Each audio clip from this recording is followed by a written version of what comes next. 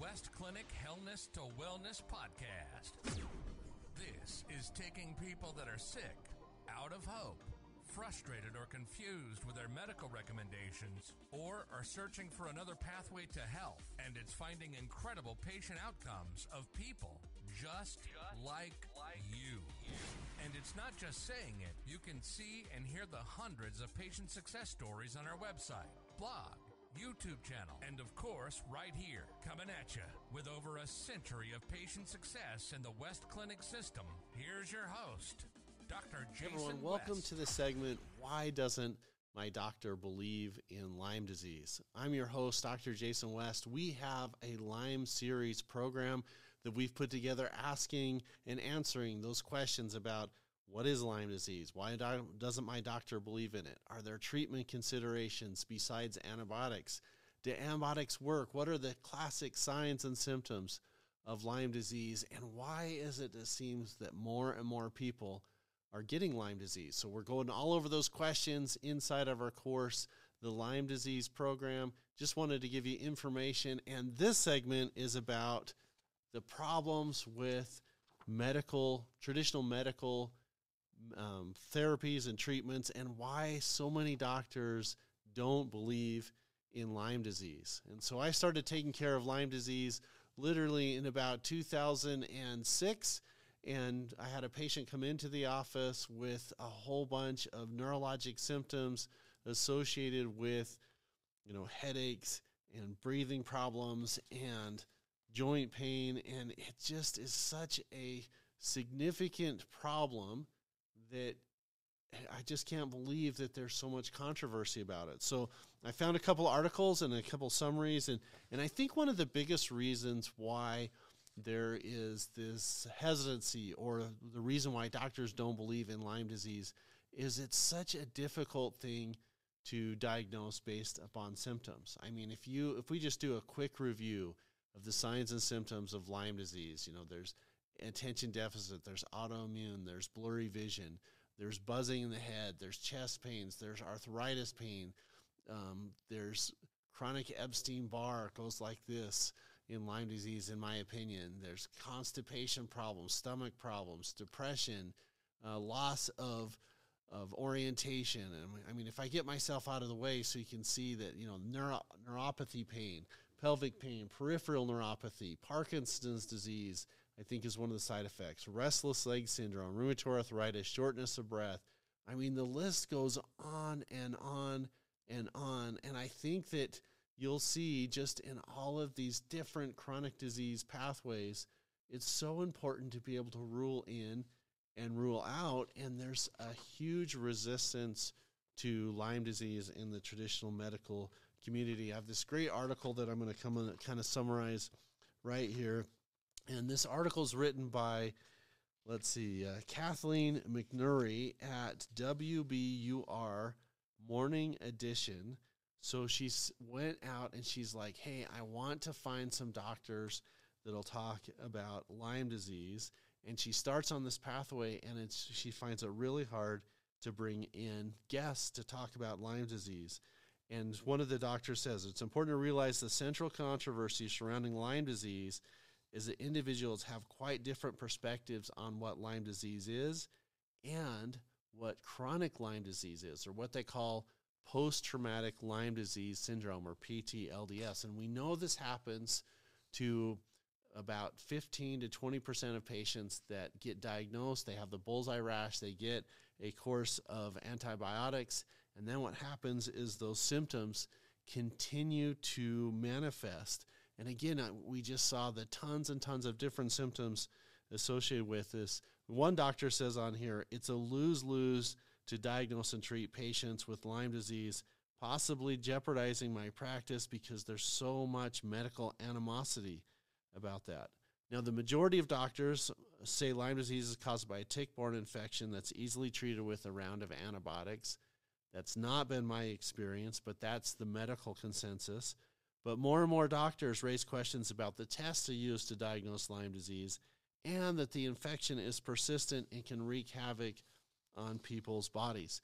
And my experience with Lyme disease is it creates neurodegeneration, neurobehavioral, autoimmune, psychiatric, fatiguing illness. And I take that line directly from the British Journal of Medical Practitioners that talks about these chronic infections literally can be the cause of so many different types of symptoms. And that's why it's so difficult to diagnose based solely upon symptoms, and why so many doctors say, I don't even believe in Lyme disease. Another doctor states, if you don't hear back from your provider when you're asking about Lyme disease testing, it means that they're not interested, and the environment is so volatile, my job can be on the line, and I could have a medical board investigation in this lose-lose situation. So I like to quote this Dr. Wormer here, who's infectious disease at the Westchester Medical Center and professor at the New York College. A lot of patients in the general population have nonspecific and quality of life impairing symptoms. It's just a fact, and these people are frustrated, and they go into the medical system and they're saying, look, I don't feel good. The medical system may not always give them a diagnosis and a treatment, and so what happens is the patient turns into a researcher. And I've had a lot of education, and a lot of patients come in and teach me about autoimmune disorders, teach me about Lyme, teach me about what it's like to go and navigate through the system. And he states in here, can you imagine as a patient going into the doctor's office and saying, look, there's 25 doctors that have missed your diagnosis, but you actually have chronic Lyme disease, period. And then what happens is the patient can go back to their traditional doctor or their specialist and say, I've been diagnosed with chronic Lyme disease. The specialist or the family practice doctor hasn't been educated or is not aware of the current research. And then their fallback position is, well, I don't even believe in that. So the other thing that is so tragic about Lyme disease understanding is that there's no one-size-fits-all treatment. Some people have responded to antibiotics. Some people, they've had antibiotics really cause problems with their stomach, really cause problems with their orientation. I have one patient that has been on about 2 years of antibiotics that just has the hardest time orienting to what's happening inside of her nervous system. And so what that means is she can't orient to the horizon. So there's a lot of balance issues, a lot of stomach issues. Literally, if I feel that if you hammer people with antibiotics for an extended time period, that you really swap out one disease for another. So you're hammering on Lyme disease, and possibly there's some improvement or there's some changes. And then what happens is we have candida overgrowth, or we have a GI disruption, or we have significant muscle pains and hormone imbalances. So there's basically two groups associated with this. You know, the Lyme disease controversy is there's the ILADS, which is the Infectious Lyme Disease Association, and the IDSA, which is the Infectious Disease Society of America. And literally, you have experts on each side of the equation, over here and over here. And what is tragic about that is we have lost sight of trying to help the patient. So many people get dug in on their positions that it's difficult for the patients to get, answers and treatments and other things. And it literally turns into this really important thing for providers that they'll say, yes, it's a consideration, or no, it's not. And so my experience has been that for the most part, and it literally depends on what part of the country you're in or where you've lived in, is that doctors have made their minds up before the patient comes into the office. I think there's important to do the patient history, look at what are the exposures, where have you lived, have there been ticks that you've pulled off, has there been a bullseye rash, and then the considerations for testing. And I think it's so important to do an adequate workup and do a complete blood cell count and looking at the white cell count, looking at the neutrophils that are fighting bacteria and the lymphocytes that are fighting viruses. That's not specific for Lyme, but I think it gives you really important information to know, is there a response to the immune system to a chronic bacterial system? I think the Western blot has a position inside of the Lyme's testing as long as it's in somewhere between 2 to 4 weeks after after the exposure or the tick infection. And then what happens is it doesn't become a good test after that because of the different phases of Lyme disease. And I think a lot of doctors don't understand this, that there is the spirochete phase, there's the intracellular phase, the spore phase, the budding phase, and the biofilm phase. I think that's important to have a consideration. I also think it's important to recognize that really doesn't fit in the traditional medical training and education for Lyme disease, to know that there are different phases. So I think that's really important. So like one of the classic things is if there is a rash after a tick bite, I think it's really important to rule in, rule out, but I also recognize that some patients don't get the rash. And so is there a history of a tick exposure, and what happens to the immune system? What happens to your general condition? And are you having things like some of these symptoms with Lyme disease? I think the IGeneX test is one of the better tests that's available. I also think a medical research test where you can look at a live cell microscopy. This is the same way that they diagnose spirochetes for syphilis, is in consideration for that. So what I'm trying to say on this, look, Lyme disease is a controversial diagnosis for some.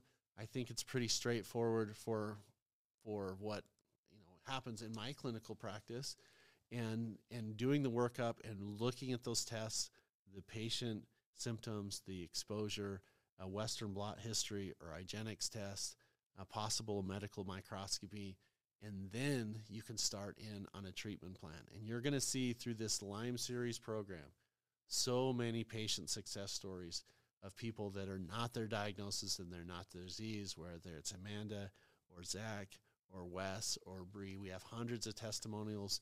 So my takeaway or my invitation to this, if you'd like more information, please go to lymefighter.com. I'm going to put this right up here so that you can see, and I'll get this so that you can get additional information. We have a whole series on, so you get this typed up, lymefighter.com. We have a whole series of information about the success stories of Lyme disease, and how you help people with Lyme disease is you get everything balanced. You balance their hormones, you balance your biochemistry, your biomechanics, you add a mind-body healing component, you create a sleeping sanctuary, and you get on a good anti-inflammatory diet. So if you'd like more information, head over to Lyme Fighter. And just as another reminder, every single week, Wednesdays at 6 o'clock, we do different health topics on Facebook and YouTube. Right now, we're doing a significant series on Lyme Fighter that I'd love for you to have participation and education about. I'm Dr. Jason West, and I'll see you on the next Lyme information video. Thank you for listening to the Hellness to Wellness podcast. Every week, we're sharing stories of people beating their disease or restored hope, treatments most doctors don't even know about, and information you need to live your life at the highest level. Remember, live. Don't just exist. Do us a favor. Please like the show and give us a rating on Apple Podcast or Spotify. It really helps to share the message of health and hope. For additional resources like booking appointments and free video masterclasses, check out www.drjasonwest.live. It's internet information you can trust. Here's to your energy, balance, and longevity. And we'll see you on the next Hellness to Wellness episode, where you'll be saying, "Man, I feel good."